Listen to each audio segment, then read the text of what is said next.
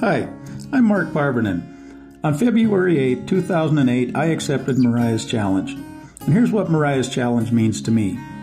It means not just saying no to drinking and driving, but for me personally, it meant saying no to alcohol altogether.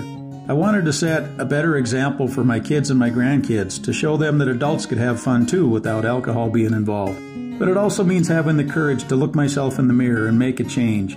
It means being the best person I can possibly be for myself and my family. It means growing old and helping others do the same. I'm Mark Parvinen, and I accept Mariah's Challenge. I hope you can join me and show that you too are Butte tough. Thank you. Today's episode of the Buttecast is brought to you by Casa Grande Steakhouse. Sure, you know you cannot beat Casa Grande steaks, chicken marsala, and sushi, but did you know how much Butte's finest restaurant gives back to the community? Whether it is providing cooked-to-perfection entrees for the American Legion baseball concession stand or feeding the Butte High Bulldogs during their team meals, Casa Grande's is all about the mining city. Dine in and be treated like family. You can also have Casa Grande's handle all your catering needs with style, class, and a taste that cannot be beat. Casa Grande Steakhouse, eat where the locals eat. Casa Grande's is a proud sponsor of the Buttecast. Now, let's get the show started. Proud to be from Butte, America, USA. Welcome to the Buttecast with Bill Foley. It's a podcast about the greatest city in the world, Butte, America. Amen. Let's meet the people and characters who make Butte the richest hill on earth. Woo-hoo! Now, here's my dad, Bill Foley. Proud to be from Butte, America, USA.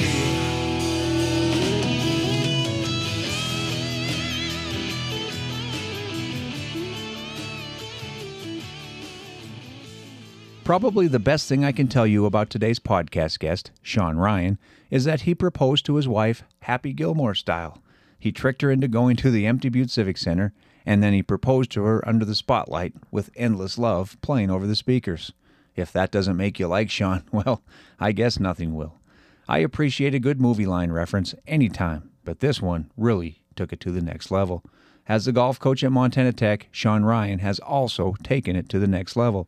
He had the enormous task of filling the shoes of the great Lee LaBrush as head coach of the Orediger Golfers after the untimely death of the Big Kahuna in 2019.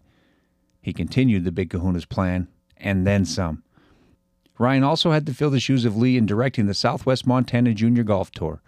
That tour, which has been a springboard to college golf for so many young golfers, begins June 12th with the Lee LaBrush Kickoff Classic at the Highland View Golf Course.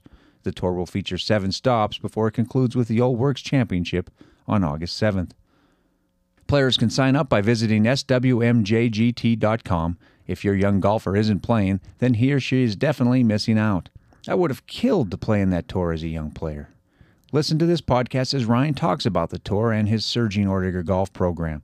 Listen as he talks about growing up in Great Falls and playing at the RO Spec Golf Course. Listen to him talk about his love for officiating high school sports. Listen as he talks about the epic proposal at the Civic Center. Again, thank you for the great suggestions for podcast guests. They have all been great ideas, and I really do plan to get to all of them as soon as possible. Also, thank you for supporting our sponsors and telling them thank you for bringing us these fun conversations. Make sure to tell them you heard them on the Buttecast. Also, please make sure to tell your friends about the Buttecast and show those who aren't so technologically savvy how they too can listen in. Now, sit back and listen to this fun talk with the highly entertaining Sean Ryan. Proud to be from Butte, America, USA.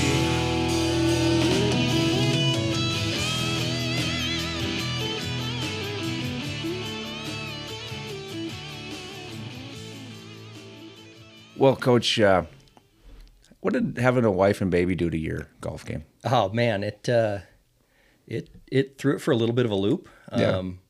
All those free Saturdays and evenings, and my wife was pretty self-sufficient. And then all of a sudden you have a kid, things get a little different. Yeah. Your time is a little bit more limited, but it's been nice. I've been able to kind of set some time aside to actually go practice and play a little bit. Well, you kind of have to. You got the whole golf coach thing going for you, so you can justify your time a lot easier than I could back in 20 years ago. I'm running out of those excuse cards. I got to get more printed up, but it's been good. And then try and get them active and involved with it, not just involved with me playing golf, but with the team. That's probably one of the things I'm most thankful for is, you have a young kid and then you surround yourself with, 15 to 20 great young people. We have got built-in babysitters. We've got people that want to spend time with Piper. They could give a rip about spending time with me, but they want to hang out with Piper. And so it's been fun being able to bring a, That's pretty cool. Yeah, bring a 4 or 5 month old to practice and have her in a car seat and have people not be worried about it. Like, oh, she's fussing? Okay, somebody else has got her and they're walking her down the range. We had that with your brother Bill and DJ at our officials meetings. Yeah, on Monday nights. You had you were kind of running the meetings and people passing around the little girl. Yeah, I think she's the youngest member of the Butte Officials Association. It got busy there, the Monday nights when we would meet, but it's great, and she's such an easy baby. I say that now and knock on wood, but she's just good. She's super friendly, super fun to be around, and very smiley. So, she's one of those where I think we kind of set the precedent early where we said, well, we're going to expose her to a lot of people, a lot of things. And, that's kind of how we grew up and how we wanted her to grow up is not be afraid of people, not be that stranger danger. She goes everywhere with me. That's pretty cool. Yeah. Now, and you met your wife on Tinder, is that what you told me? I did. Yeah. After the Tinder success story of Luke Schulte and Amy, I got to text you real quick and be like, hey, well, we were actually listening in the car, driving up to Polson, and we were both like, hey, we're a Tinder success story. And apparently, I'm my wife's biggest regret, but she's still with me. That happened probably 6-7 years ago. Really? We were, that's my phone ringing. Is that the office ringtone? That is awesome. That is the office ringtone. Sorry about that. That's it was Eric Hart, his walk-up song. It's a good walk-up song. We met on Tinder and then started dating, and she was finishing up school in Bozeman. I was getting my master's here at Tech, and then, I got very used to the 77.2 miles or whatever it was to drive from Butte to Bozeman, and then, go have dinner and do those things, and it worked out really well. I mean, we like each other. She still likes me, so that's all that matters. I just miss the whole dating app thing, Yeah. When I met my wife, a dating app was the wanted ads in the paper. Yeah, pretty much. It was and it's weird because Sarah's from Great Falls as well. Really? We're about 3 years apart. Never knew each other, but our families knew each other. One of those weird deals where we never crossed paths. We didn't know each other.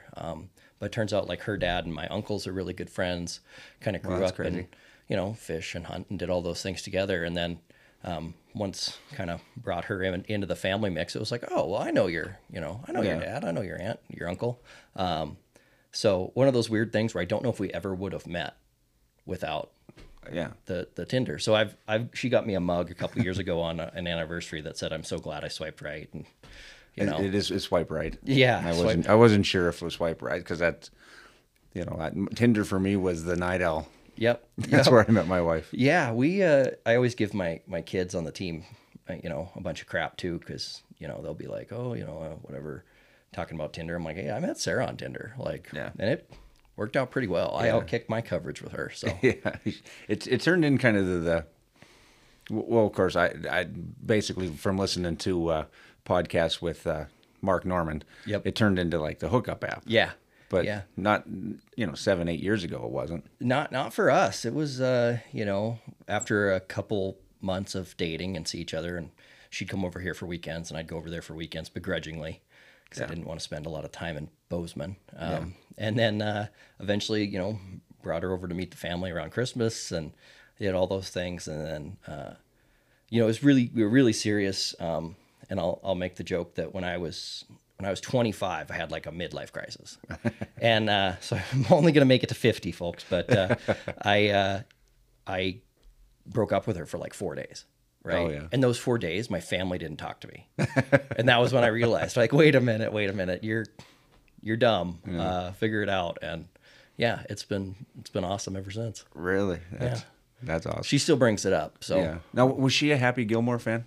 She was, she's not. She's like she like watches trash TV, and so whenever she's watching like Jersey Shore or any of those things, her maternity leave when she just had Piper, it was like, oh, she watched Teen Mom, she watched this, watched that, and I just like come home and the TV's on, and I'm like, you're not letting Piper watch this crud. Like, I'm gonna grab Piper, Even if she's too young to understand, you can't be doing that. We're gonna go into the bedroom and watch Draft Day, right? Yeah. We're gonna watch every Kevin Costner movie we can, and it worked out really. You well. like Draft Day? I do. I think it's one of the best sports movies out there. But anything with Costner is something I'll watch. I got a kick out of the draft geeks because now there's on Twitter, everybody's Mel Kiper Jr. now, Yep. right? Everyone's got their mock draft 17.3. Yep. And they're laughing because, he drafted an off-ball linebacker and a running back. Yeah. You know, like that was one of the worst things to do. And like, come on. It's kind of like Super Bowl boards, right? Like if you Yeah. put enough out there, if you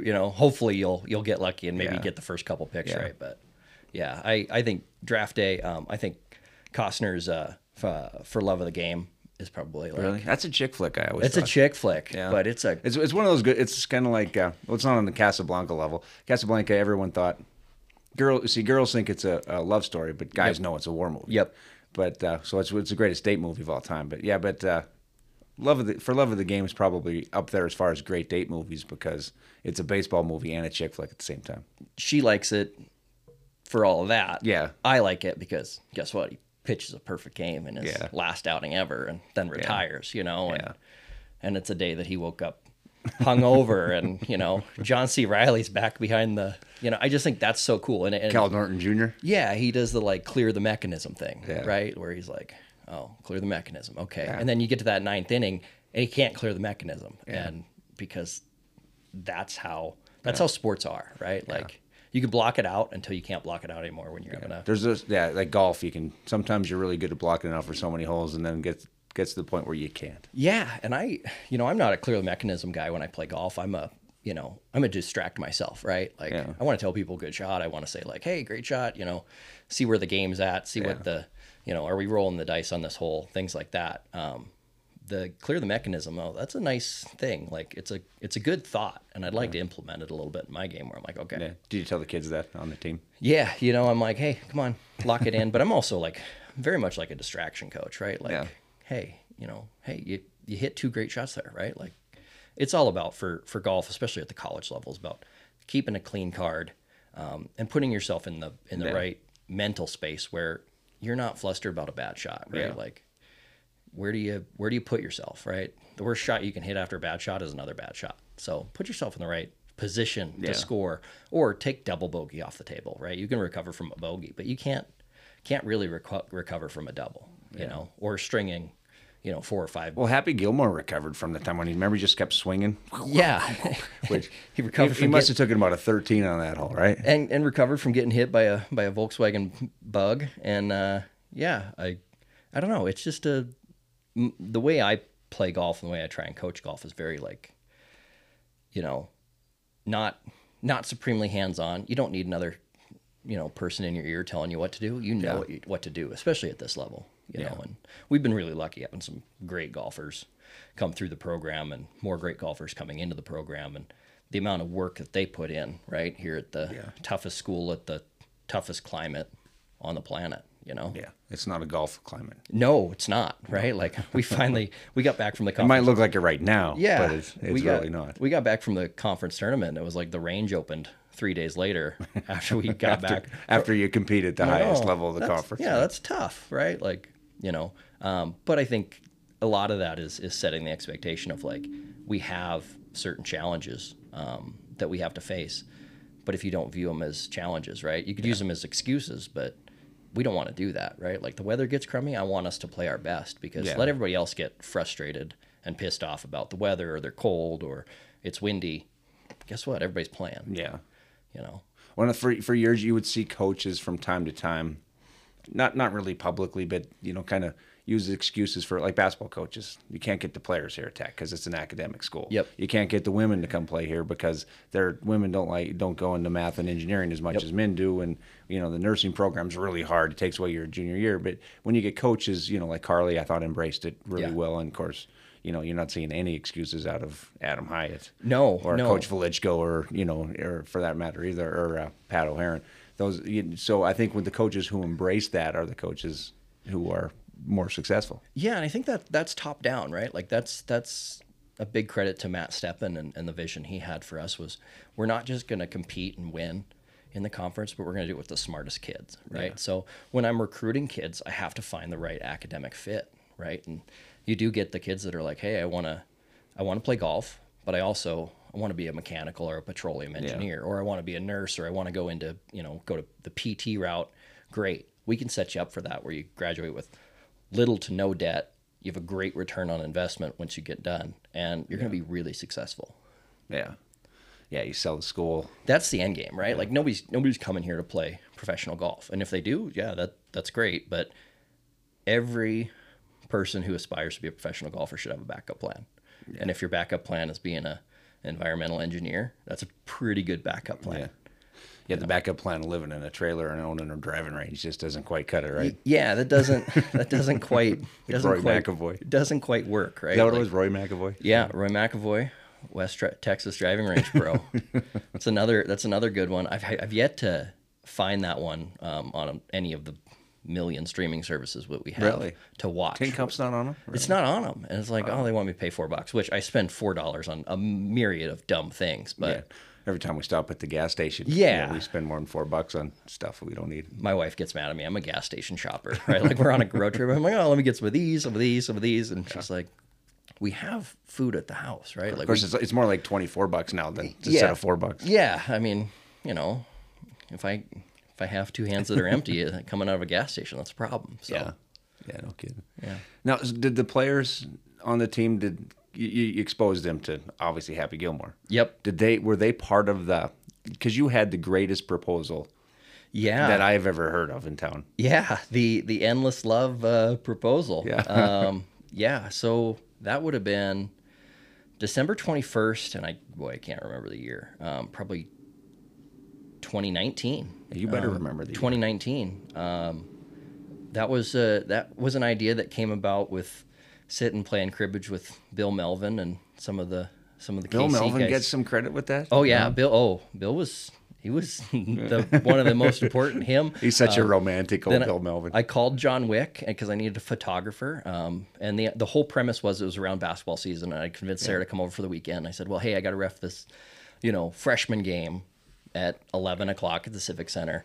I said, and then we'll go out and we'll do some fun stuff. We'll do the Christmas stroll or whatever. Yeah. And then, we walk into the Civic Center and it's empty, and the lights are on, and as soon as we hit the main floor, there's nobody there. Yeah. The lights go out, and Sarah's looking at me like, what did they forget they had a game? And then she sees the spotlight, walked out to half court, and I still will tell people that was probably the best call I ever made on the floor at the Civic Center. So it was pretty awesome. And then the lights came up, and it was one of those where it was so cool. It was so worth the reaction. And then when COVID hit, we got married the day before St. Patrick's Day at the courthouse.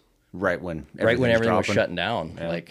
I tell people I was trying to get my license plates renewed, and walked into the wrong office, but we went in there at 3 o'clock on I think it was maybe a Tuesday, and said, hey, we're going to get married today. Health insurance, all those things that were more things playing now a concern, right? Into decisions. Yeah.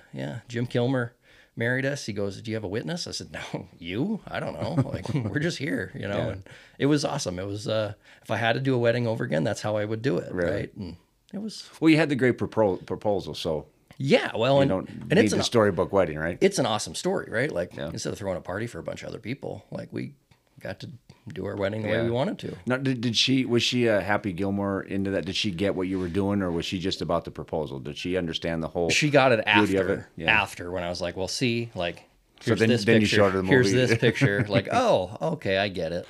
God, you're a dork. And I was like, well. Lots of people listen to my Endless Love in the Dark. Lots of friends listen to Endless Love in the Dark. I'm a dork, but guess what? Now you're engaged to me. Yeah, but at least it wasn't a Battlestar Galactic reference. No, no. It was Star Trek. It was Happy Gilmore. It was a good one, right? It was memorable, and it's fun because anytime there's something in the Civic Center, it's like, oh, hey, I remember that, and kind of a cool I mean, I think we're probably the only people to ever get engaged at the Civic Center. Yeah, there's probably not a lot. Minus all the concerts, and I don't know if those people had a ring in their pocket when they were, down in front at a concert. But I doubt it. Yeah. yeah, so yeah, worked out really well. And what a great movie! I remember the first time we watched that. I think I was supposed to be studying for a final at UM, and we watched that. Oh, we'll quickly watch a movie, then I'll study. We watched that and we rewound it and watched it again with a couple of Budweisers the second time. My brother exposed me to Happy Gilmore.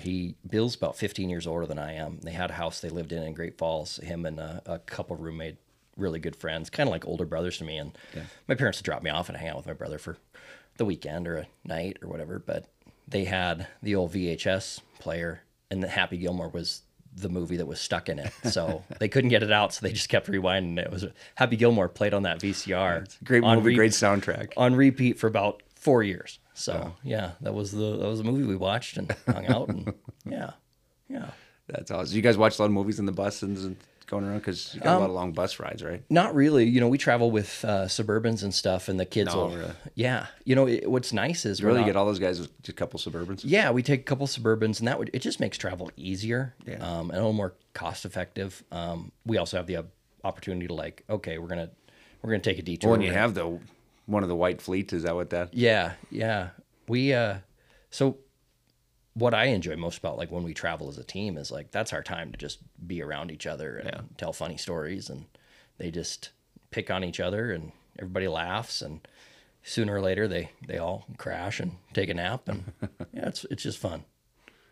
Did y'all Sean, was he the Ramsbacher? Was Rams? Yep, Ramsbacher. Ramsbacher. I want to make sure. Was he dishing it out, or was he always the one taking it? Oh, he's pretty funny. And that's the nice thing is I can poke fun at myself, and but they, after we get done with the tournament, it's telling the stories of oh man, what did I do on this hole? Yeah.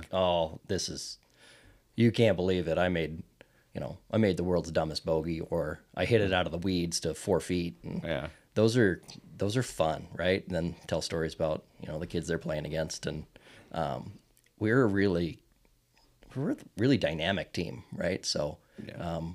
They like to flip each other shit, and it's really fun it's fun to be around and, build that culture where they all are playing for the same team, the same purpose to try and win tournaments, but also very complimentary of each other's success. They want to beat the guy on their team, but they also want to help their team beat other teams. Yeah. And that's not always easy to get, No. I remember even playing at Butte High, we got along great, but I know there was guys who, if you shot a 72, they were kind of mad because they shot a 78 and they wanted to beat you. Yeah. And, we were great about it, but you could just tell it wasn't, they weren't all 100% on your corner, Yeah, it's kind of a culture thing, right? You have to build that culture and the because it's an individual game in a team sport, which is kind of a different dynamic. Yeah, it's the weirdest individual sport that's also a team sport. Celebrating each other's successes and cheering each other on, and having good veteran leaders like Jace Rhodes, Matt Hobbs, Rams when he was playing, to be able to be hey man, we need you, right? You can't be pissed that you're 4 over, go get it, and that's good because it builds that team camaraderie, the unity, and then they're able to, build each other up and be successful, and it's all for one. So yeah, and your role as a coach, you get to go around and talk to the players and follow certain guys. Or gals. Do you is that what you just try to remind them to think positively? How do you handle that? Because I don't know if I've never been really good at talking to somebody when they're golfing. Having a good player and they kind of struggle. You joke about it, but you don't. I've never been good at giving advice of saying how to stay focused without them just turning around wanting to punch me. It's weird. It's very much kind of like when that pitcher's pitching a perfect game and playing a great round. You're trying to talk to them about other things, right? Hey, how you doing? Hey, do you need something to drink? Need a snack? Do you what do you? Oh, how'd you do on those last 4? When I know exactly how they did on the last couple holes. The live scoring is really beneficial for me. I know a lot of coaches don't look at it, but I use it as a tool, right? Somebody just made a double. I'm going to go try and find them, right? I'm going to get to them before they get to that next tee box. Yeah, because you got the app, you can see what they're shooting. Yeah, and then just be hey, what happened? I just got in a bad spot. Okay, good. Well, where are you thinking here, right? Like, oh, bunkers on the left. Yeah, you just hit your tee shot to the right of those, hit a green, get rolling, right? Yeah. Like it's very much that managing of emotions and expectations, right? Like, yeah, you had one bad hole. That's great. Like, as long as you don't have 18 bad holes, I think you're going to be okay. Yeah. So, and then it's a lot about just making sure that they're staying even keel, right? And staying locked in and engaged, because the 36-hole days they're long and they're brutal. And I don't think people understand that carrying your golf clubs and walking 36 holes is it's a tiring day. And it's more mentally tiring. And it's like 8 hours. Yeah, right? it's 8-9 hours, and you're, the worst thing that happens, you bogey your first hole, and then you go, oh man, I got 35 more of these to go, and it's just setting it like, hey, play it hole by hole, shot by shot. Where do you need to be? Because you can start thinking too far forward, and that's when you're doomed. Yeah, it goes to hell immediately, So Yeah, I used to do that when I think, man, if I could just, play these last 4 holes even, I'll shoot this. And then you never play those last 4 holes even after you think that. Yeah, we never try and be concerned about the number, right? Be concerned about this shot right now, right? Like, where can you put yourself in the best position to succeed, but also to not get in trouble, right? Like, my game is adapted where I'm just a defensive golfer now. Like, as much fun as it is to fire at pins when it's going, I know that when it's not, I still want to be 15 feet away putting for birdie, not taking on a.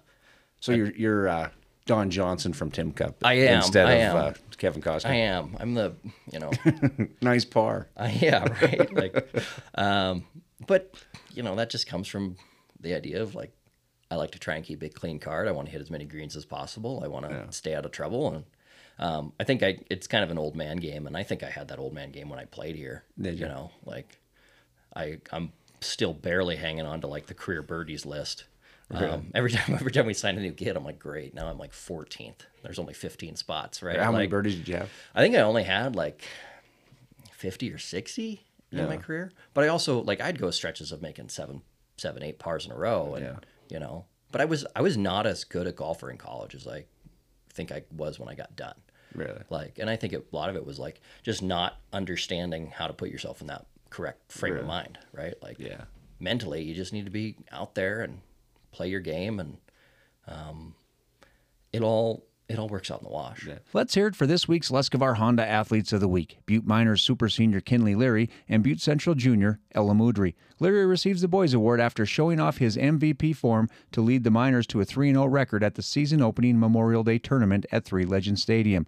The MVP of last year's Class A State and Northwest Class A regional tournaments, Leary went 5 for 7 with a pair of triples and 3 walks in 3 games. He also pitched the distance in a 5-inning win, striking out 7, walking 1, and surrendering just 2 hits. Moudry earns the girls' honor after winning her second Class A State javelin title in 3 years.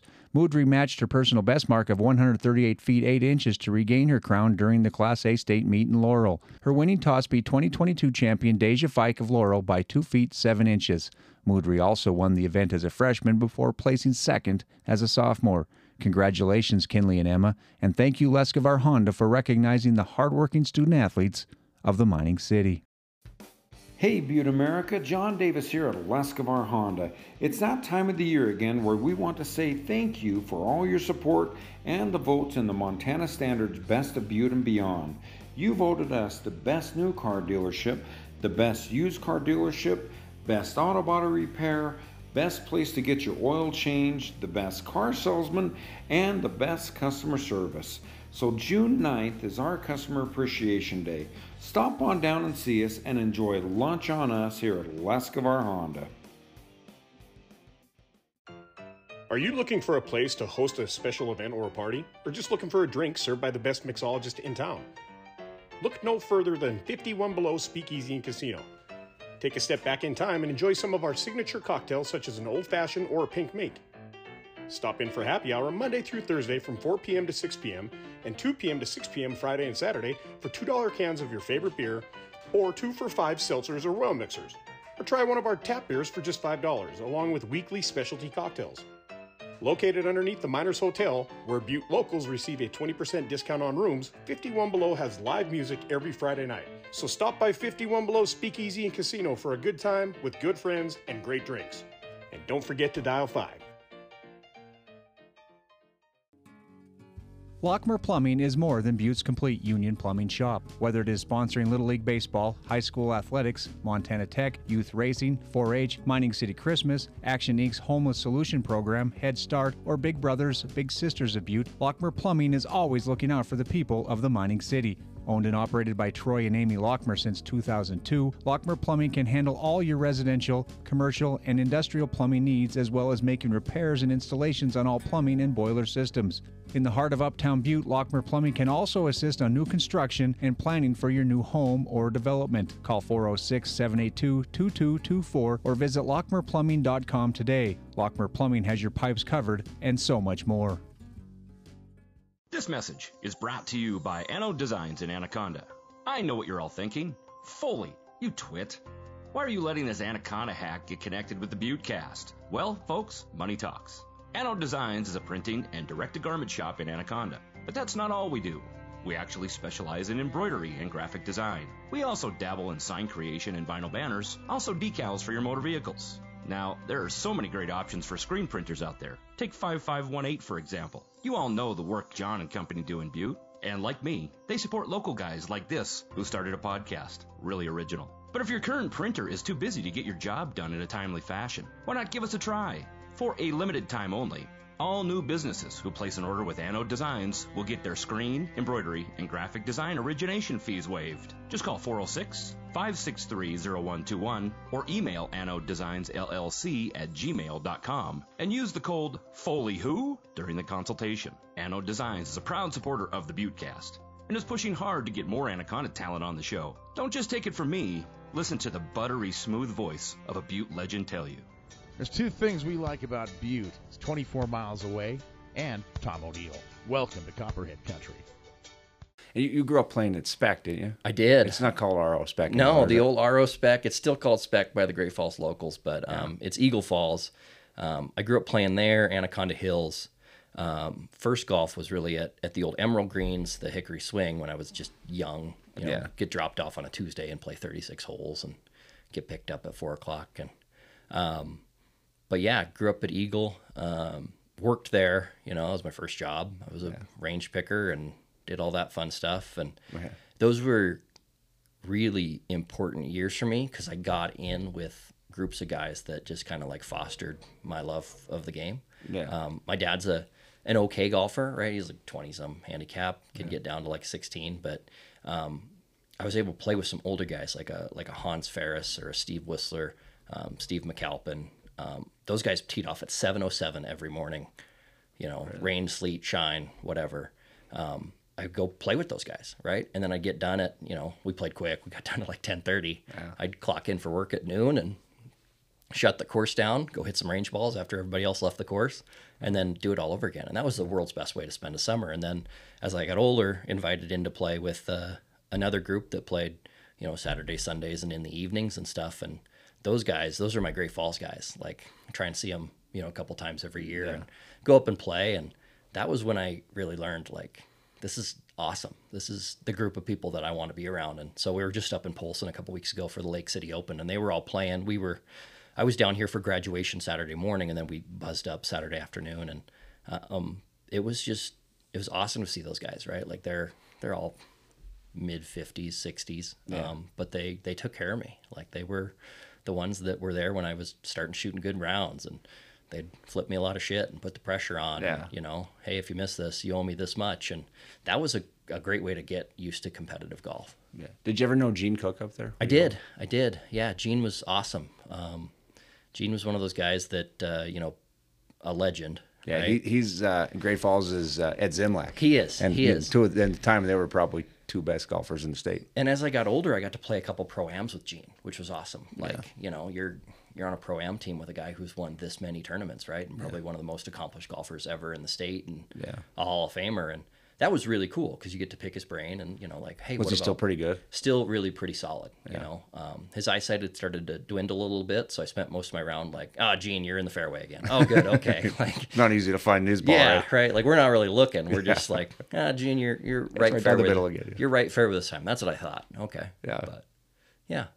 Yeah, I would have loved to have played golf with him. I never played with Ed Zimlack, but I walked around with him a little bit when he was playing tournament at the Muni.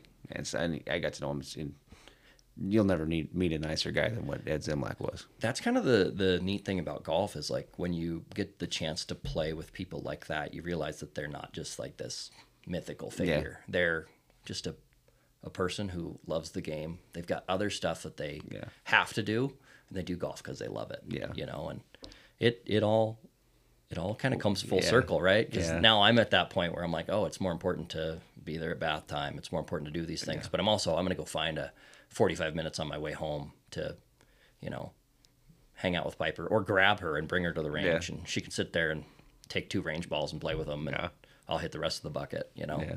Well, it's funny that you say working at the golf course, like, helped bring out your love of the golf game. Yeah. I grew up at the Muni, you know, in Butte. Yep. And then I got on as Jack Crowley hired me as a course marshal when I turned 18. Yep. And being at the Muni, I of course, I had terrible work. I think at first it was like 10 to 6, and then it was 9 to 5. But in the summer, and I had Tuesday and Thursday off because those were league days. Yep. And the last thing I wanted to do when I had a day off was go golf, and I figured it was like a mailman going for a walk. I just wanted to get the heck away from the golf course. Yeah, I was lucky enough where I could work it into my schedule where I could go play. Yeah, going to work at noon was a way better schedule. Yeah, go play those rounds, or, you know, occasionally you'd be an opener and you'd be there early in the morning, and then I'd have a group that, you know, we had a text chain of, you know, 10, 15 guys, and I'm like, hey, I'm off at 3:30 times booked. Yeah. I need 4 more players, and that was, you know, it was awesome because I got to meet so many fantastic people, and they're still friends to this day, right? Like, I loved it. That was probably the best thing about the golf course for me, is that it helped me just be able to go up and talk to anybody. Yep.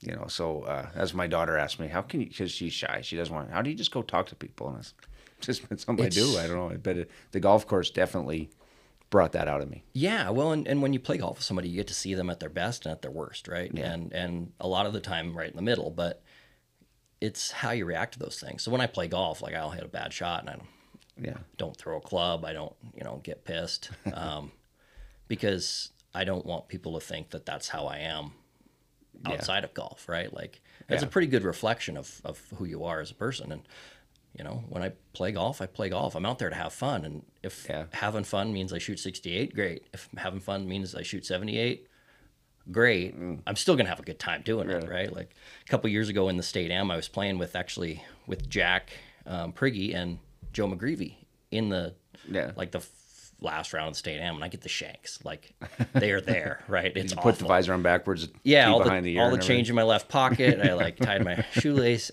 but we're on, like, 16 at Canyon River, and I hit my first one, and I'm playing, like, a pretty decent round. We're on 16 at Canyon River, and I hit my first one, and it just says, like, the click into the pond. And I, like, turn around, I give everybody the look, and they're all like, everybody's quiet, like, awkward quiet. And I'm like, don't worry, I'll be back. So I go back and I grab a sleeve of golf balls, right? I grab 3 golf balls. Yeah. I bring them up with me, and they're like, why'd you bring 3? I'm like, because I'm not walking back to the cart in case of this, you know, but I'm going to exercise the demon here. Yeah. And so I hit my next one, same thing, like, just a junky swing, click, shank it into the pond. Hit my next one, clank, shank it in the pond. Finally put my 4th ball on the green, 2-putt, you know, get out of it. And everybody's like, boy, you really, I think I made like a 9. They're like, boy, you're pretty mellow for a 9. I was like, well, if I'm gonna get frustrated about a bad couple swings, well, then I don't need to be playing in this. And, you know, I end up playing a pretty good round. They go, man, without the 9, that would have been pretty solid. I said, yeah, well, you know, not a lot of people take 9s on par 3s. But I could never get past that. Like, one bad hole would just ruin my whole day, and then I probably ruined the round for everybody playing with me. Yeah, it's hard, right? Like, it's one of those things where it affects you. It, you know, if you let it affect you, it can kind of just snowball, right? But it's understanding that, hey, it's one bad swing. Yeah. Guess what? I got plenty more of those in my lifetime. You know, just depends when they want to show up. Yeah.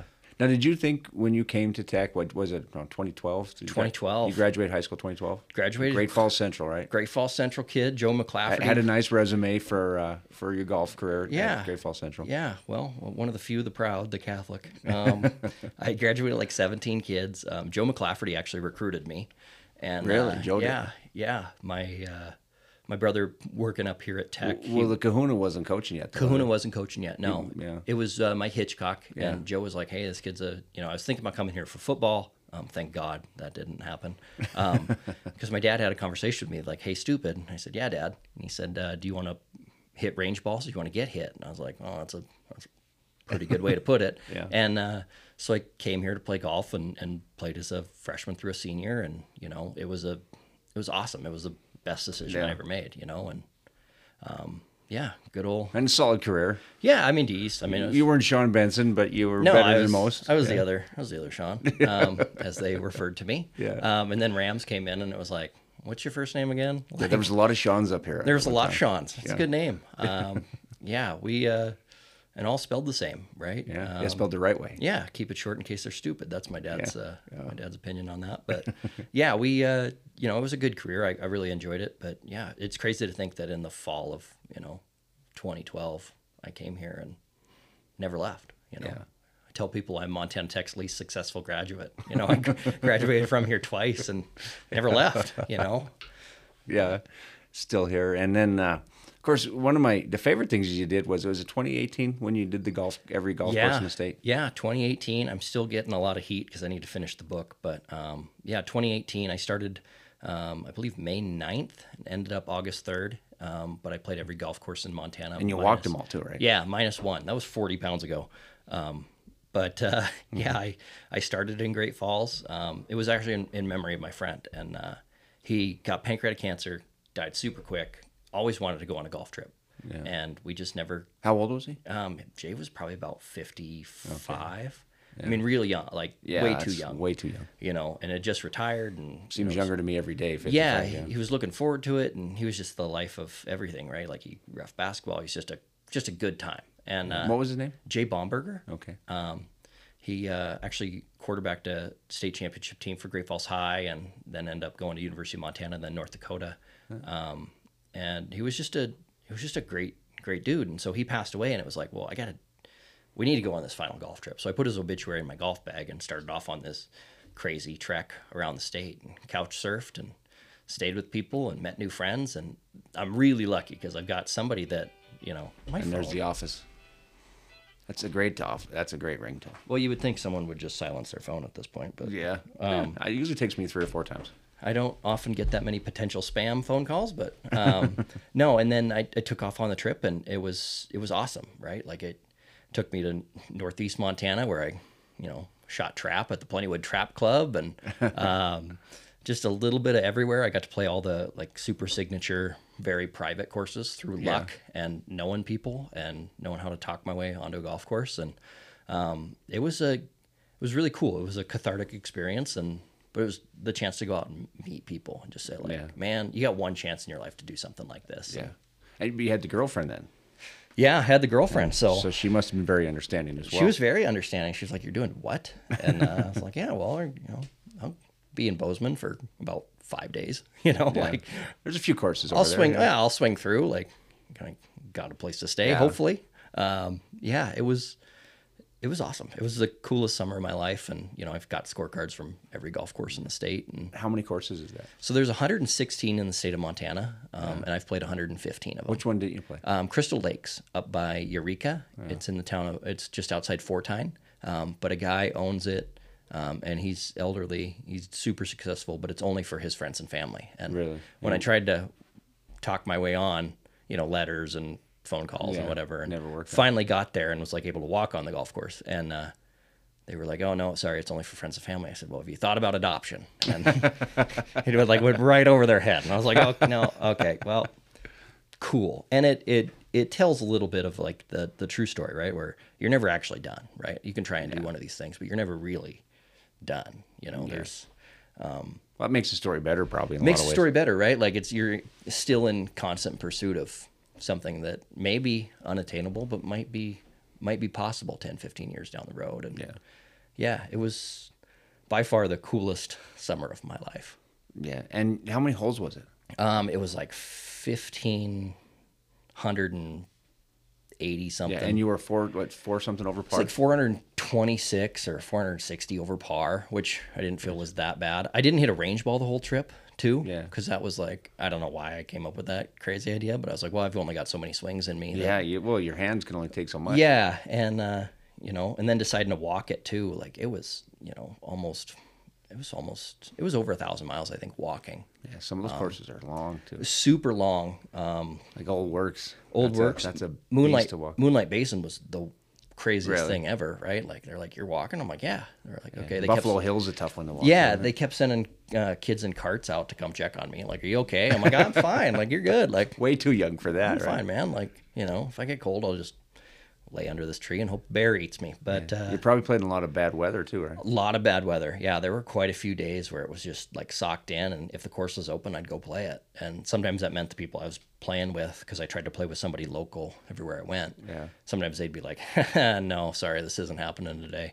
But I got snowed on. I mean, at least a half dozen times, you know, thunderstorms and playing the last hole really, really quickly and running down the 18th with my bag, But it was like the priest in in Caddyshack.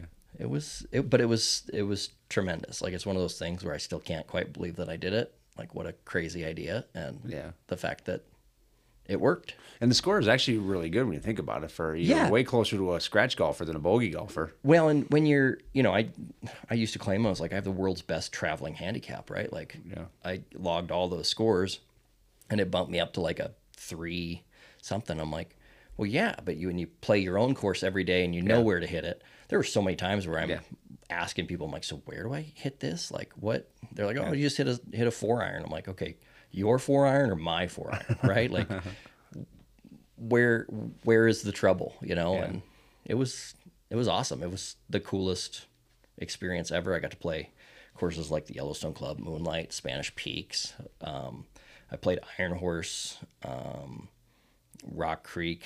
That was a walk. That was quite a walk. Stock Farm. I even got to play the course down by Emigrant, just north of Gardner, that Arthur Blank owns. Oh, really?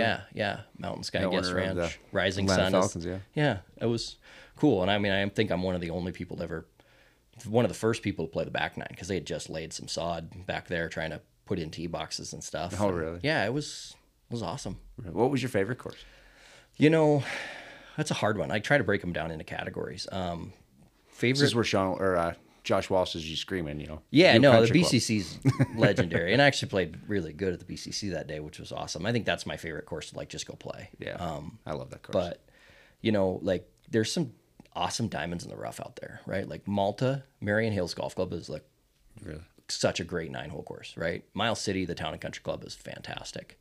Scobie's a pretty awesome 9-hole course. And then as you make your way through too, like, there were so many times that I met people and I played courses, and the course was great, but the companionship was even better. Like, it's just the fact that, like, hey, all right. And it wasn't, oh, we're done playing golf, see you later. It's like, oh, hey, well, have you had dinner? Or, we got to go show you this. And it was awesome. I got a little history of every town. That's the best way to meet somebody, is on the golf course. Yeah. Went and found where to have a burger and a beer in every joint. Like, it was so cool. Yeah. Yeah. And then you come back, and that was 18. Yeah. And then you were assistant with the tech program at that point, right? Yeah. Kind of volunteer assistant for Lee, helping him out whenever I could. And then in that February, that's when Lee passed, and got a phone call, and it was like, what? Like, talk about the world's biggest shoes to fill. Yeah, absolutely. Right. Like, that's a guy you just can't replace. No. And the kahuna. You can't pretend to try and replace him. Like, Lee did a lot of great things for me in my life, and really, like, we had a good bond, and he was just a great dude. And, he had the program heading in the right direction. And then, I jumped in as the interim head coach in that spring while I was trying to finish my master's and get ready to present. And I remember I'm writing like page 78 of my, thesis on the airplane going to conference. And it was wild. It was crazy. And it kind of just charted out a life plan of like, okay, well, this is what we're going to do. And you never know when those opportunities are going to pop up. And just hope I do a good job and continue to do what the Lebo would have wanted. There's always fun in motion at the Big Red Barn. Old-fashioned service, that's what sets us apart. Where you can win and laugh out loud. The hokey pokey is what it's all about. Where neighborhood people have good old-fashioned fun.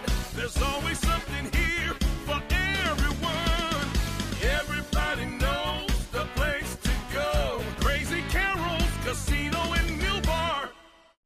5518 Designs is your Montana lifestyle apparel headquarters in Uptown Butte. We're gearing up to launch all of our brand new designs for the summer. All our designs are created in-house, actually in the cabin that we have in the back of the store, and they're meant to get you psyched about all your summer adventures. Whether it's biking, hiking, floating, festivaling, or just chilling lakeside, we've got the tees, hats, hoodies, and gifts that everyone is sure to love. And we haven't even mentioned our unique line of Butte gear, but we'll save that for another commercial. In the meantime, stop into 5518 Designs at 27 North Main Street in Uptown Butte and shop online at shop5518.com. Are you looking for somewhere to watch your favorite teams play, or just somewhere to meet your friends? Or are you looking for a place to hold your big celebration or cater your private event? Look no further than Metals Sports Bar and Grill. They can do it all. With their 31 big screen televisions, you will not miss a second of action, and a full menu of cooked-to-perfection favorites is sure to please. Try the Vault Burger, Ray's Fingers, or one of Chef T's specialty items. Or just enjoy a drink and some friendly company with Dave and the staff as you take in the action at Metal Sports Bar and Grill. Metal Sports Bar and Grill is located on the corner of Park and Main in historic Uptown Butte. Stop by today or check out their menu at metalsportsbarandgrill.com. Metal Sports Bar and Grill, where the food is the star.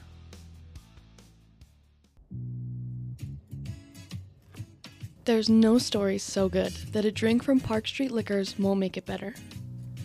From the finest whiskeys and regional spirits to the latest RTDs and select wines, Park Street Liquors has all the ingredients to make your parties and stories legendary. Park Street Liquors can also assist with your corporate event or wedding by helping create and plan your wine and spirits menus. You name it, and Park Street Liquors has it. Stop by and see Tom and the crew at 133 West Park Street or call 406-782-6278. Make your stories legendary. Visiting your neighborhood Thriftway Superstops was already your favorite stop of the day. Now it is even better. Join the brand new Thriftway Loyalty Club to rack up big discounts, earn free stuff, and receive more TLC with every visit. Download the TLC app and take advantage of great deals on pizza, grab-and-go favorites, fresh brewed coffee, cool fountain drinks, and much, much more at your neighborhood Thriftway Superstops. Loyalty Club members also save 5 cents per gallon off top-tier Conoco fuel every single day. Plus, earn points at the pump and in the store.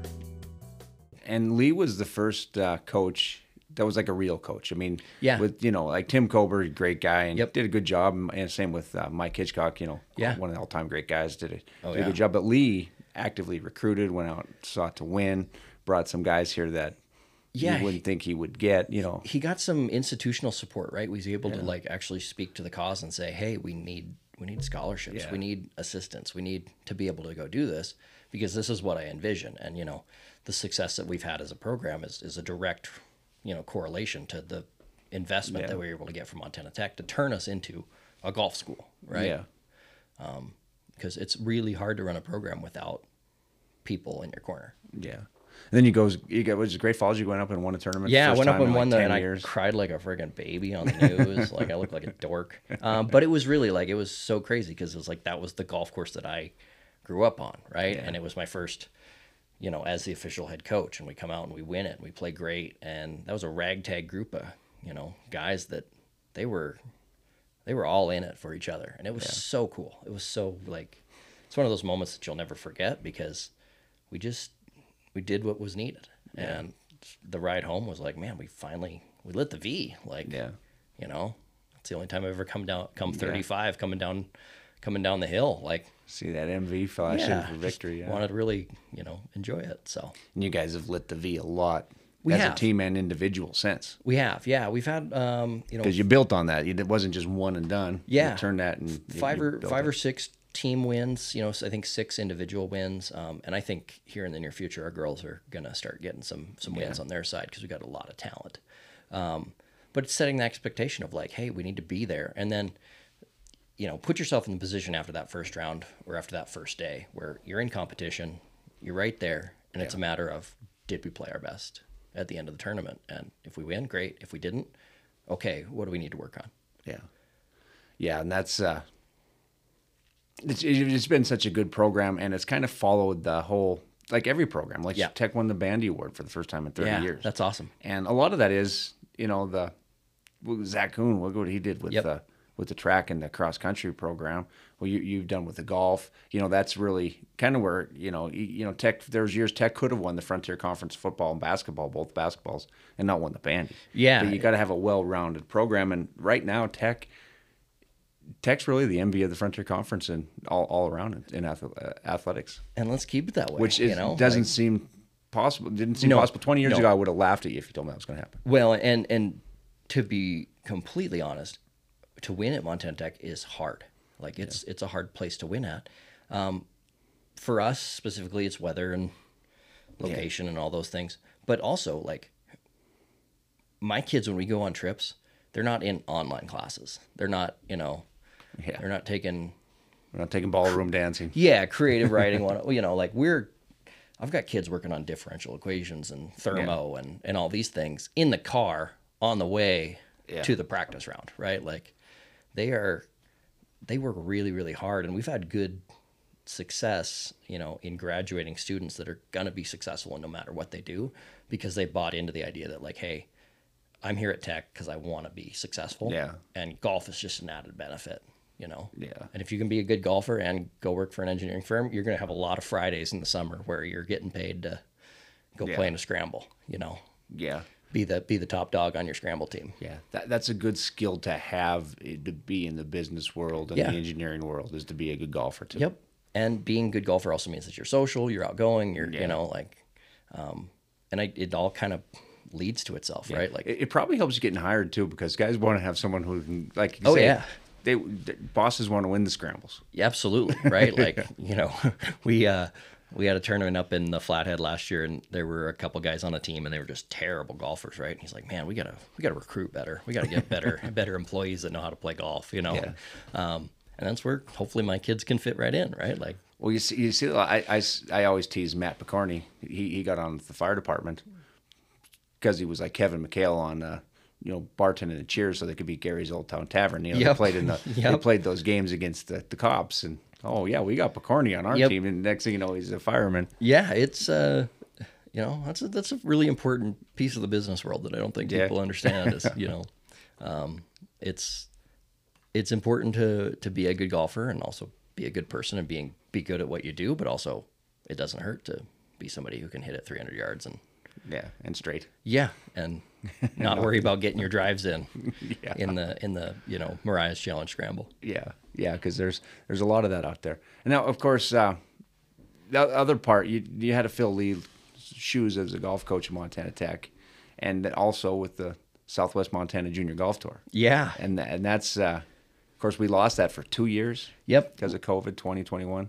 Yeah, we brought it in. Came back last year with a lot of success. A lot of props to Bob Wengel, and Josh Walsh actually got Bob and I connected and said, hey, are you interested in doing this? And it was awesome. Like, we got to see the benefits of the first year of the return of the Southwest Montana Junior Golf Tour, with Anaconda's boys winning the state championship. There were four of their top 5 players were in the tour last year.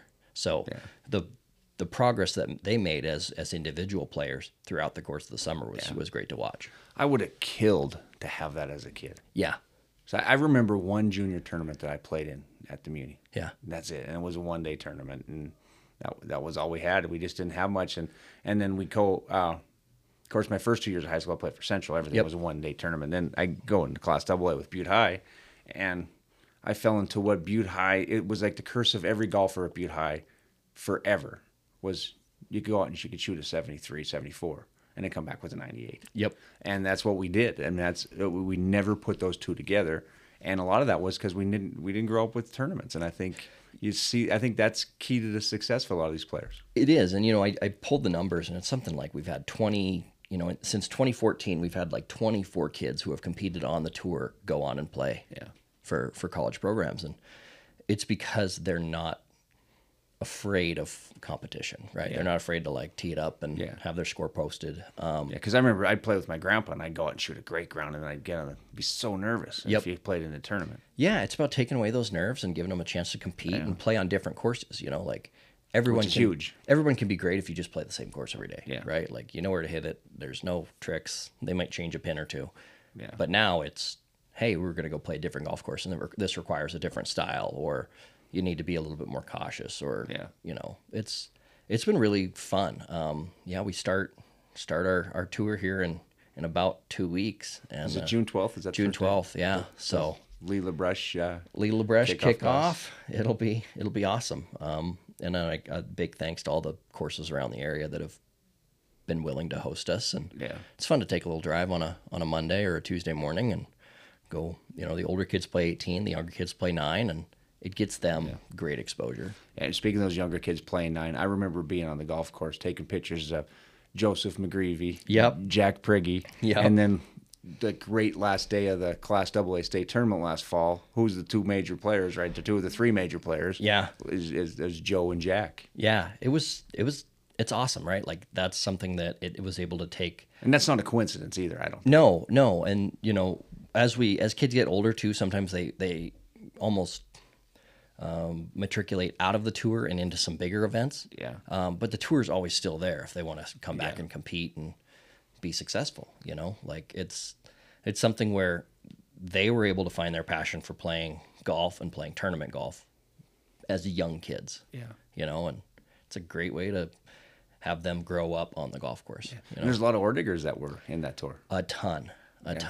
Yeah, it's something that all the Hoagland kids that were in that. Yeah, I wish I would have been, you know, down here for that. You know, like it's a really big deal is to get kids out playing competitive golf. And I think the cool thing about that is Bob Wangle started that tour because he had his son Ty wanted to have some competition, and he did a great job.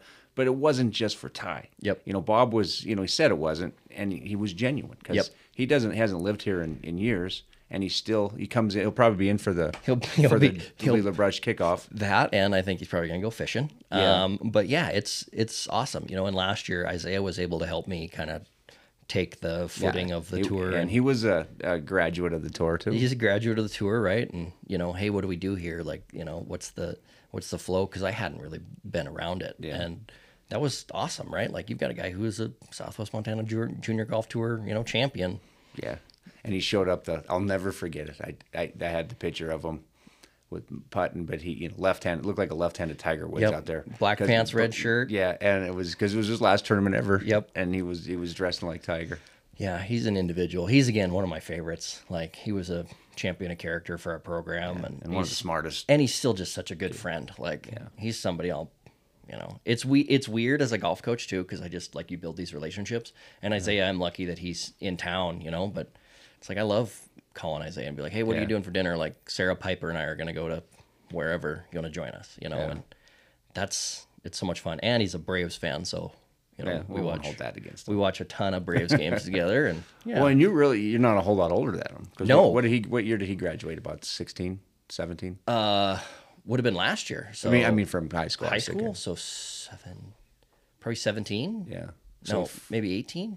So 5-6 years younger than you. Yeah, I mean, you know, and that's kind of the fun part, and you know, it's weird too with the boys, right? Like I see them a little bit more like a kind of younger brothers, you know, love to flip them shit, and but then with the girls too, on the girls' side, like I'd coached girls, but never, you know, as the head coach. You don't coach them just like the boys. There's some that you do, but others it's like, hey, I got you. Like, but then I see them after having Piper. It's like you see them as daughters, right? Like it's weird because I'm not that much older than them, but I know what they're going through and you know, pressure and stress and all those things. And it's like, you know, we've had quite a few times where it's like, oh, somebody plays a bad round and you know, there's tears on my shoulder. Like, it's okay. Hey, guess what? You know what? Like, if there's one thing that I want them to take away from this program is that, like, I care about them, whether they shoot 65 or 105, right? Yeah. And, hey, guess what? You played a bad round. Like, it doesn't make you a bad person. I still like you. The sun's going to come up tomorrow. Your dog's still going to like you. You know, like, I'm not going to withhold food from you. Like, you don't have to go to your room. You still get to eat when we go out. You still get to eat. You still get to hang out and be part of us, you know? Like, we had a bad day, so we're all going to pick you up, you know? Yeah. And that's probably part of the recruiting, the junior tour. It's probably part of the recruiting process for you too, because it gives you an in really with a lot of these kids. Yeah, and you get to see them, and you get to build relationships with them, and there's kids. They're not just a name, yeah. Yeah, there's kids coming up where you get to see them when they, they play a great round and they're super excited, and when they don't play well, and how do they react and do those things, and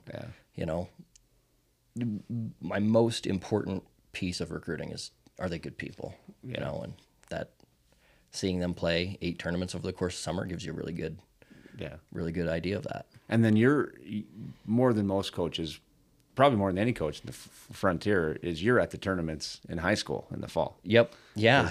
And in the spring, I just got back from. I think every time I went, I took a picture of Cody Hoagland the last 2 years. I was standing next to you. Yeah, we should have just carpooled with Hal and Missy. And we were joking that you had a room in their basement that you were living with the Hoaglands. Well, they got room, and they got golden retrievers. That'd be cool. No, we. It's just about being out there and letting those athletes know that you care, right? Yeah. Like, so I try every year to hit the AA, the A, the B, and the C, and I hit the B and the C in the same day. This last, was it 2 weeks ago?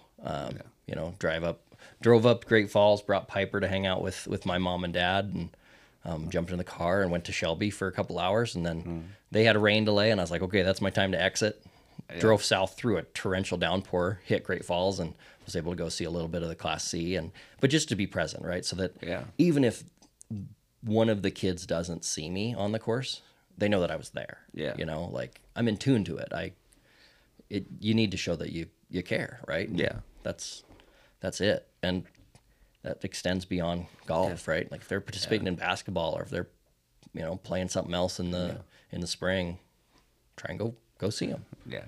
And does basketball officiating, does that work against your recruiting, or does that? Boy, I don't know. There's a lot of people that that might think so. Yeah, I mean, I've been officiating now for I think 10 years. Yeah. This will be my 11th, I think. And your brother was along in it for a while. Yeah. And he's just getting back. Just getting back into it. Was that something was in your family before? Yeah, my dad officiated for a number of years and then coached basketball, and then it was just a great way to stay involved and in it. And the camaraderie that you have with people is fantastic. I love it. It's a good way to give back, and you find a reason. You might not be excited to go out to Peaburg for 2 games leaving at 3:30 on a Tuesday in a snowstorm, then you get back at 11 or 12:30, and but it's something I really enjoy doing. It's something I love to do. I'm thankful for the people that were officials when I was a player, because we're getting to a point now where we're losing officials. The guys that were the vets when I came into the Butte pool are starting to retire, right? Starting to drop out, and I can't blame them. They've got more every year. Yeah, they got 30, 40 years. We're losing Keith this year, aren't we? Keith, yeah. Losing Keith. Keith Ogland's stepping down. I still think we could talk him out of it, but yeah, I don't know. His wife seems pretty dead set on his retirement. I just remember when when my first couple of years, I would go out and ref the freshman and the JV game, in Twin Bridges, and then you'd walk in the locker room and it would be Ed Hurd, Rollo, and I'm trying to think of John Magnus, right? And they'd all be getting ready for the game. And it's like they got knee braces, and they've got, there's more BioFreeze, floating around in that locker room, right? And I was just like, man, these guys are really, they have to get ready for this, it's not just a roll it out and okay, we're going to do this, talking over things, situations, scenarios, and they did it because they love it. Yeah, and that's why I do it. I love reffing basketball. It's awesome. Do you like footballs too? Or I do. I really like football. Football's fun. Football is, football is one of those where it's there's 4 or 5 guys out there, depending on what level you're officiating. And that was getting in with a good crew too, right? I worked my first game ever with Matt Steppen, Jack Hogart, Tom Quinn, Disco Shea. Yeah, right. It was awesome. I mean, I sat on the cooler. It was cool. They were just great people, and it's a great way to get out and go see people, and it's amazing.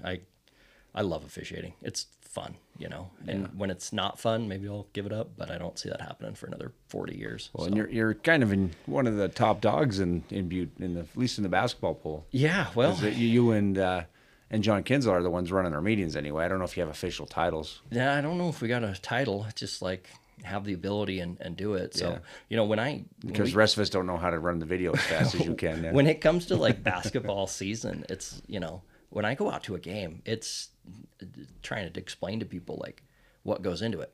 It's not just that your stuff is ready to go, that you leave at the appropriate time, but like the night before, I'll be watching clips of how these two teams play. I'll be checking out box scores. I'll be, you know, looking at tendencies, and then make sure that like I put the best product out there from the official standpoint, so that things are consistent, they're well communicated, and that the game flows the correct way.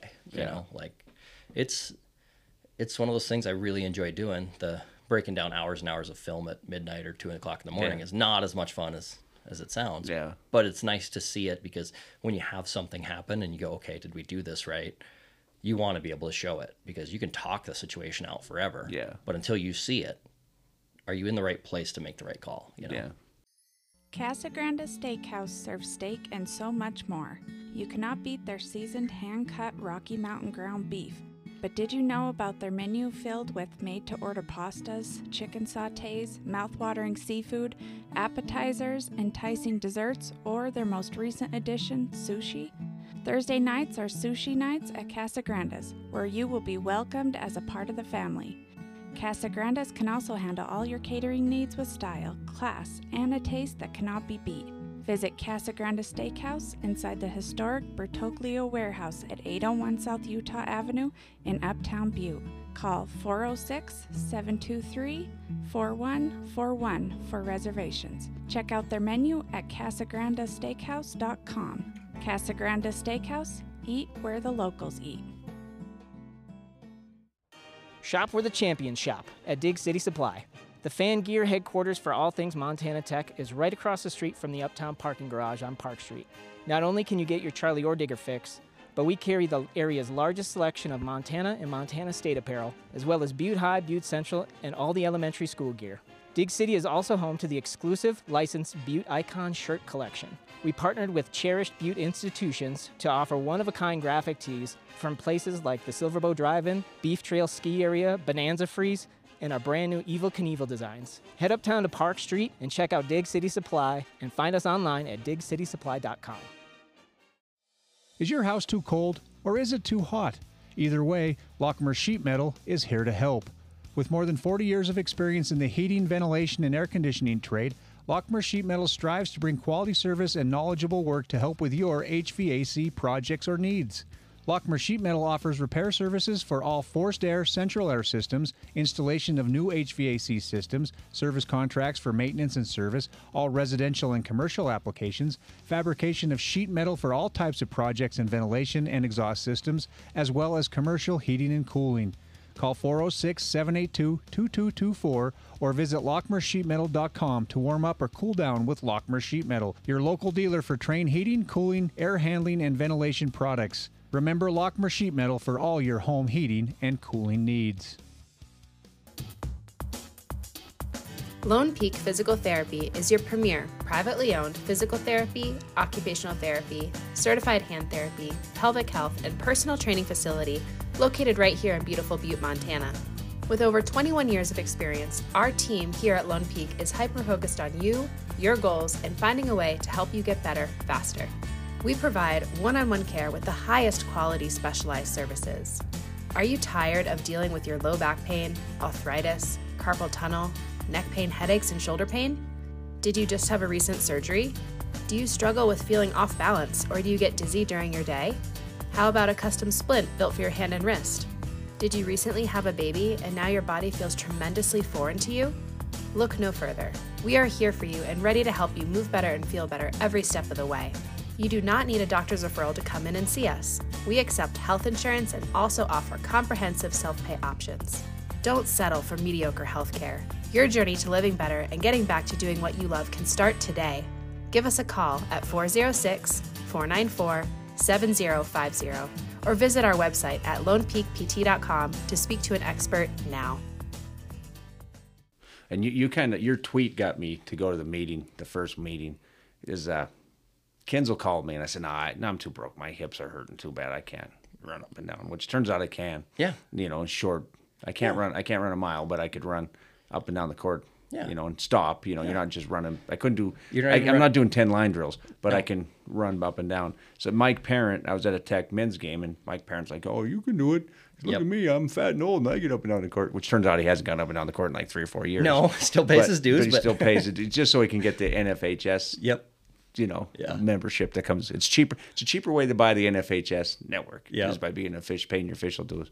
And then I saw your tweet that day of the meeting, the Monday, is to come out and join it. And I was like, oh, I guess they're really hurting. So I go out and I'll do some freshman games just to help with the pool. Well, and people don't realize is like those are the games that are going to be affected. You know, with the shortage of officials that we have, and we've got some younger people, but the problem with students here at Tech is we get them for 3 or 4 years and then they land a big job and they move away. Yeah. You know, what got me into officiating was, you know, being invited, and I knew I wanted to officiate. It's kind of in my blood and my family. And I thought I never wanted to officiate. And then you do it, and it's so much fun. Like I love it, right? And it's this partnership, and it's this brotherhood and this community, because there's nothing more fun than going out and working a couple of games in Ennis or in Deer Lodge. You know, or Harrison is where everyone liked to go. I loved it. Harrison was awesome. I never got to go anywhere close to that. I was way too low in the totem pole to get there where they gave away the socks. And give away the socks. They also did a pie auction in between the second and the third and the fourth quarters. You know, and Skinny's sitting right there, and the lady's like, "Oh, am I in your way?" I said, "No, but you can. That guy will be your starting bid." Yeah. You know, there's nothing better than getting Skinny on the hook for $100 huckleberry pie. Yeah, I'm sure he's somehow skated away from he that. Did. He was, oh, I know nobody else, you know. No, he's selling the pie for it, you know. Yeah. It's awesome. I love it. It's actually going to Rob Tesch's camp this weekend up in Helena. I was going to, I signed up for it, and then I had to tell him to give my spot to someone on the waiting list because I never factored in the Legion baseball schedule my son would have. Yeah. And the volunteer work, you know, with quotes that you got to do for it. So, I'm not exactly even sure where I'm going to be this weekend, but I know I couldn't do the camp. I really wanted to do that camp. It's good. It's, you know, I'll try and take some of those things that are taught at the camp and apply them to what we do as a pool. And, you know, the time commitment as a basketball official is a lot, right? But it's also super rewarding. Yeah. Like, there's nothing I'd rather do on a Saturday at 1:00 is, you know, hey, I'll go ref a freshman girls game, you know, and, you know, take somebody new and try and show them the ropes, because people did that for me. And you know, I worked my first handful of games first game ever was with Dave Garcia.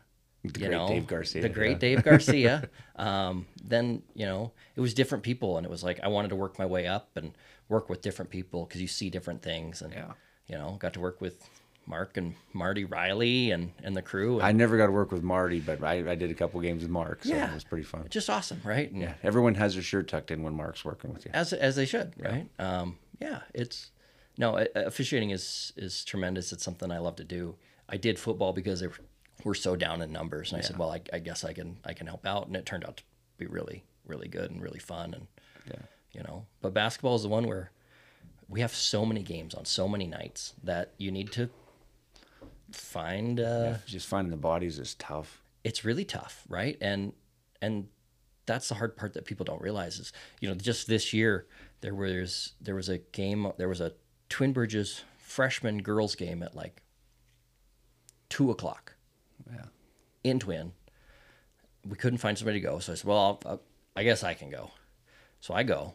Well, I've got that game, and then I've got the 2 Central games at the MAC starting at 6, right? Yeah. So it's like, I took off and, you know, did the freshman game, worked with a younger partner, was able to show him some things, and then had to come back and really reset and get ready for 2 varsity games that were, you know, important. So yeah, and I think I remember going to a football game at UM this last, you know, my daughter's at UM, and she wanted to do this.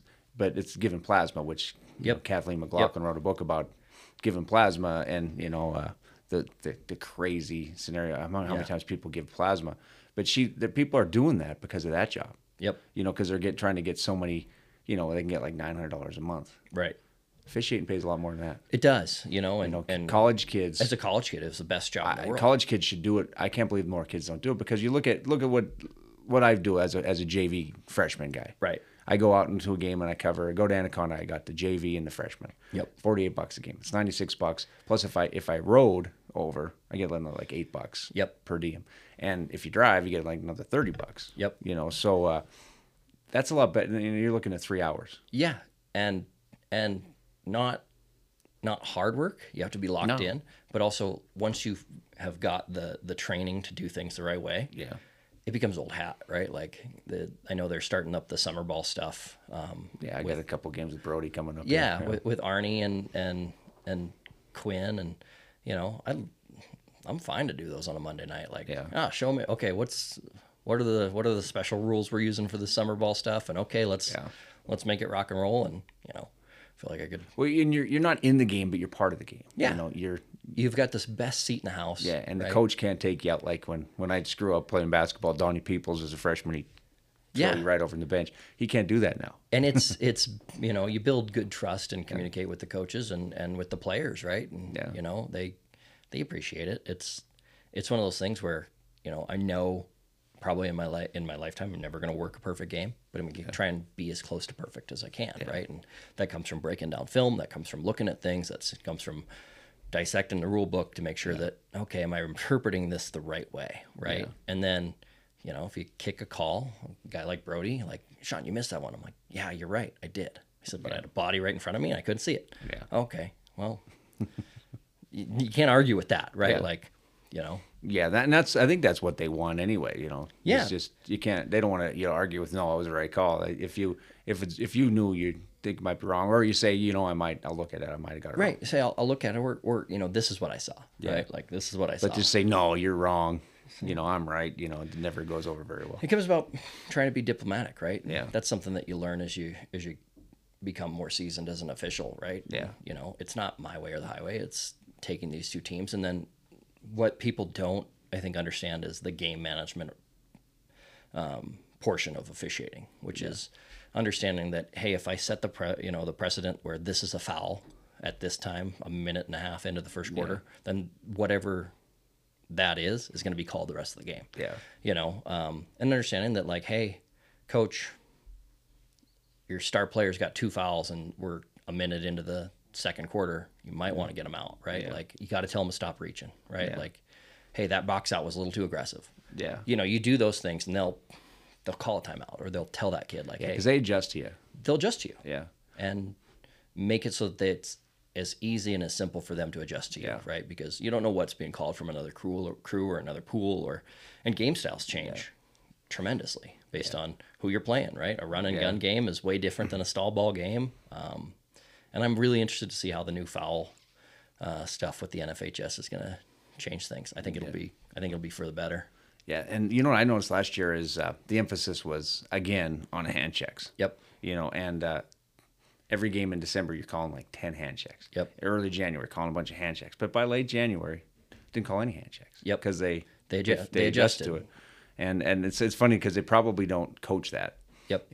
When you know, going up to this, you know, this couple of weeks they got leading into the season, they're not coaching hand checks, and then the kids are just learning that from us. It's quick, right? And that's the hard part, is like, who officiates their practice, right? A coach or the players themselves, right? I was really lucky when I, you know, helped out with men's basketball with Hyatt and Selvig and those guys, that I'd come in and I'd officiate their scrimmages or whatever, you know, and it's just me running free throw line to free throw line, but you're able to be like, hey, this is the NCAA point of emphasis this year, right? Like that's gonna get called, right? And then give them the opportunity to adapt to it. And so January, you know, December and January, those are the times when they're trying to figure it out. Now they've got some practices under the belt after Christmas. And then it all kind of cleans itself up. They understand what is being called later in the year. Yeah, I think it'd be a good idea for coaches to do that, have officials come in for a scrimmage. Yeah, and not be the first scrimmage out of the gate, right? Like, see what they're actually working on, you know, a couple weeks in, and then say, okay, now we're really gonna let it fly. Yeah. So what's your plans for the future now? You grew up in Great Falls, but you seem like a pretty good fit here in the old mining city. Yeah, I mean, been here going on this is 10 years, so going on my 11th year. Butte's home. It's home. It's home because I get to play golf with the farm animals and have a lot of fun with my crew at the BCC. You know, we have our people, we have our extended family, and Butte's really taking care of myself, my wife, and Piper, and kid on the way in October. So, another one, huh? Yeah, no, all yeah. right, good for you. Thanks. Yeah, things will. They're dang near Irish twins.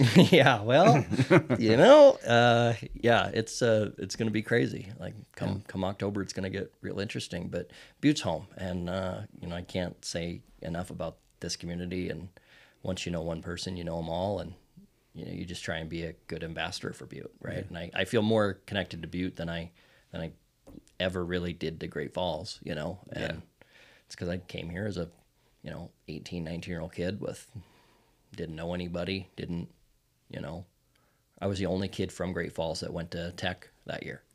And now I look at it and I say, oh man, like this is home. Yeah. Feel like you know everybody. So, yeah. And you upgraded with your job. You went from a small office in the Hyper. Did you have your own office? Yeah, it was kind of the throughway to Matt's office. Yeah. So you were like it's like the secretary's office for Steppen's big office. Yeah, it had no windows. The door didn't really all the way shut, and it was like a weird yellowish, peachish color walls. Yeah. So now I'm now here. You got a corner office with 4 windows. One of them pretty big. Yeah, it's great. Yeah. Made the move to the University Relations Center. I was kind of a catch-all, very busy in athletics, trying to be as helpful as I could. Yeah, you were taking my temperature for games during the COVID year when I was showing up with my camera and notebook. All those wild things that we did. And had the opportunity in November to move into this Director of Alumni Engagement role. So my job now is to connect with our alumni, keep them apprised of everything that's going on at Montana Tech, keep them involved, and try and show them the benefits of a tech education and how we can recruit more students to become ore diggers, and hopefully get a few more to give those $31 million gifts. I've been making the joke that and this is terrible, but Coach Green heard it once and he's been repeating it nonstop. But Ryan, Lance, and I have donated just over $31 million to Montana Tech. We've combined. It's like being Babe Ruth. It's right. Combined to hit 714 home runs. Yeah, I think that's Bob Uecker made some kind of joke like that with him and Harmon Killebrew. Yep. So, it's a great place to work. I've got a tremendous team here, and we just get to do a lot of really fun and enjoyable things to get our alumni excited about this place and keep them locked into what everything great that's going on at Montana Tech, because there's a lot, right? Yeah. And in the last, since my time here, right, we've built how many new buildings, we've established new programs, we've, got a doctoral program, we've done all these things, and we are really the best institution in the state of Montana when it comes to getting a degree that's a hands-on, applied learning degree, so that you're not just the guy sitting in a cubicle trying to pretend he knows how to do reports. You know how to do work. You're going to get out in the field. If you're working for Wet or Pioneer, or you're working for ConocoPhillips, you're going to be the person in the office that gets things done. And they need people like that all over the world. Yeah, and they need golfers. So if you can, you can swing the sticks, you can be successill. Yeah. Yeah. And how's the recruiting season now for you? Are you good? So now I'm kind of working on next year. I feel bad for the B and C kids, because you almost have to recruit them almost a year ahead of time. Yeah. Because if you tried to just do it on the May 15th, 16th of their state tournament, that's way too late. Yeah, that was a big advantage to moving to the fall for the. Yeah. So I've got 3 girls coming in this year that'll be really solid. That I think will help us. We're incredibly deep on the ladies' side. We've got a lot of talent. And we're going to continue to do big things as we mature and start to figure out how to play golf the right way. Yeah. And just kind of sent them out the practice plans for the summer and things like that, things to work on, where we're focusing on short game and scoring and not letting shots slip because we're not comfortable over a 70-yard shot with a 60 degree. Yeah. Those things that can either take it from being a great drive to being a birdie, instead of walking off with a par and being disgusted. And then the boys, I think, with the recruits we've got coming in, we've got Tyler Avery coming in, who's a runner-up to Jack in the AA state championship. He's a great player. In the playoff. He's going to be really good. He's going to be a mechanical engineer. Joe McGreevy, Butte kid through and through, even though he lives in Helena. He grew up in Helena, but his dad, I remember his dad, Brian, at Butte Central. Yeah. And then, so then we've got Riley Smith out of Glasgow. Glasgow Scotty coming down. And then Max Chinfloni, it's the hardest name in the world. He played every sport for Hamilton, and then Carson Ritchie out of Hamilton as well. So a good mix of, some AA guys, a B guy, a couple A guys. And I think what they're really sold on is they're going to come in and they're going to compete with the guys on the team, and they're going to make each other better. Yeah. And we're going to be really solid. We've got a good group. I think we only lose maybe one or two kids this year, and COVID has really kind of messed that up. COVID, I never know who's a senior or not. COVID. And you don't know, right? Like it just depends more so on us on academics, right? Like, are you ready to be done, or can you come back for another?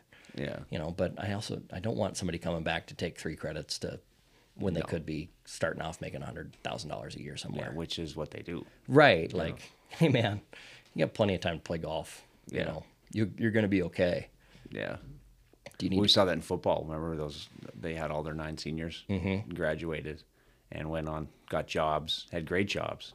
Well, then it hurt the Tech football for a year because Western had, this COVID, the COVID guys who played, 6 years. And, Carroll did, everybody did with Tech. And they were student teaching, right? Which counted as credits. And it's like, oh, well, they are kind of actually entering the workforce. Whereas when we enter the workforce, we're in Houston, we're in Denver, we're in Seattle, and that's the nice thing is we've got, the 4 golfers that we graduated this year, they're either going to one's pursuing a doctorate in biochemical engineering or something ridiculous. Emily Kelly's going to be a nurse. Jace Rhodes is actually working at WET right now. And Emily Kelly graduated? Yep. Already? Yep.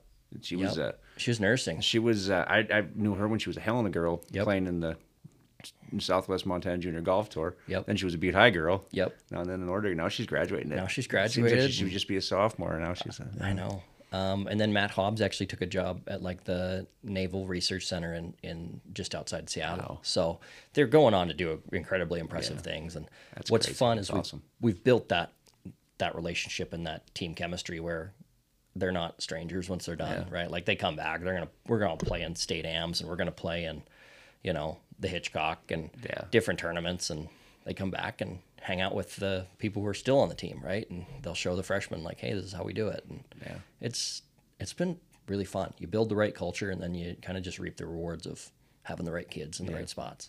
Doesn't seem like you're working a whole lot. Seems like you're just having a pretty good job for you. Yeah, I some days I'll beg to differ, but it's a lot, being the only coach really. But it only, it's only a lot of work when you want to make it a lot of work. Yeah.